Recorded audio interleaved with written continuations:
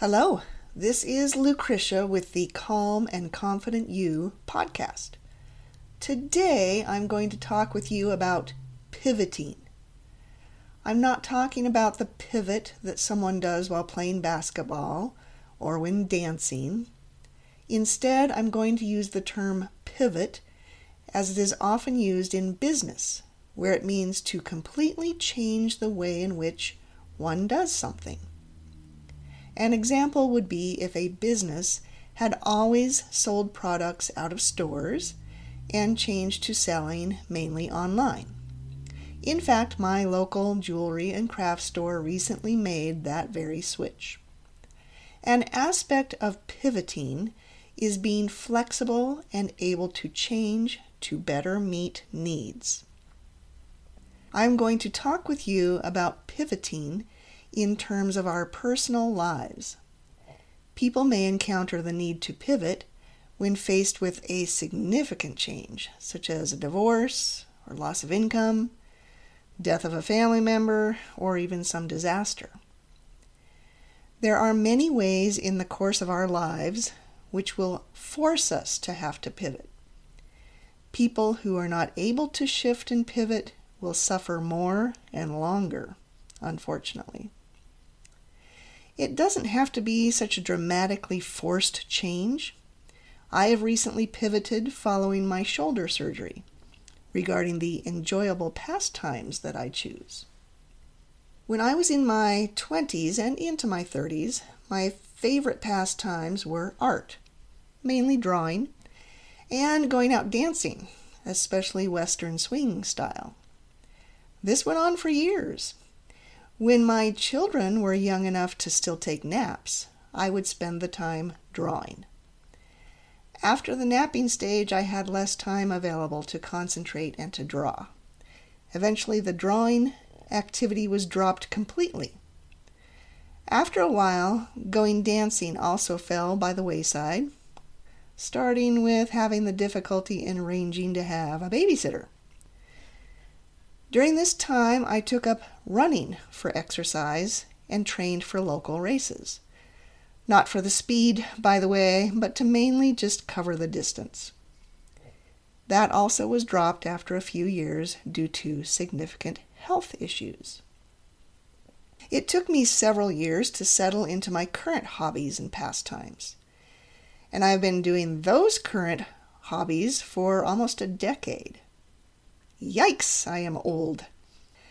I've been making jewelry such as wire-wrapped stone pendants, or leather-lashed bracelets, or woven necklaces since around 2014, when I started having an Etsy shop. I've been making wooden keepsake boxes with wood-burned designs on the lids for almost as long. I've really stuck with these hobbies. I also got into lake kayaking. But now I've had shoulder surgery and I'm not able to do any of those things. It could be 9 months to a year before kayaking will be an option, which is a real bummer. Actually, all of it is a bummer. If I was unable to pivot, I might be spending my downtime watching TV and movies and surfing YouTube. And that can be a downer if it goes on for too long. I am doing some of that, but I also am turning to some hobbies which I can do one-handed. I pulled out some paper and my old drawing pencils, which I hadn't looked at for so long I wasn't sure what I had. I used to do a lot with charcoal and chalk pastels, but that's too messy for my current situation. Now I've done a couple sketches with shading, and I'm very rusty, but it's not too bad. I also have an event coming up, and I thought of making some decorative soaps as little favors to give to attendees. I've made half of what I need. I had to order more supplies. And of course, that led me into another soap making project, which looked fun. So I am off and running with that. Also, I replaced my old phone and have been playing with making little videos for TikTok and for YouTube. I am pretty certain that if I had not turned to these creative outlets, to replace what I had been doing before, that I would be pretty unhappy. At first, that was how I was, only thinking about what I couldn't do and how it will be ages before I will be able to do those things. And for a while, I was only doing tasks that needed to be done. I wasn't playing in any way. At first, I also was in pain and not able to function beyond the basics. So the fact that I am finding interest in ways to play is a sign of my improvement since the surgery. I've been following a little morning meditation in which the guy states several affirmations to start the day. One of them is, I make plans, but I remain flexible to change the plans. This is what is required to be able to pivot and continue on a positive, fulfilling path. Being flexible and able to pivot if needed are signs of emotional health.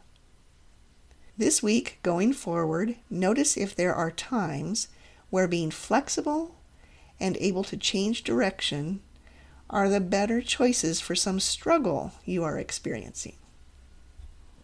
Also, I am celebrating that this is the 50th episode that I have recorded. I will be ever thinking of interesting topics and possibly trying some new formats, though I'm not committing to anything right now. Stay tuned, follow the podcast, and take a look at the growingemotionalstrength.com website. Until next time, be well.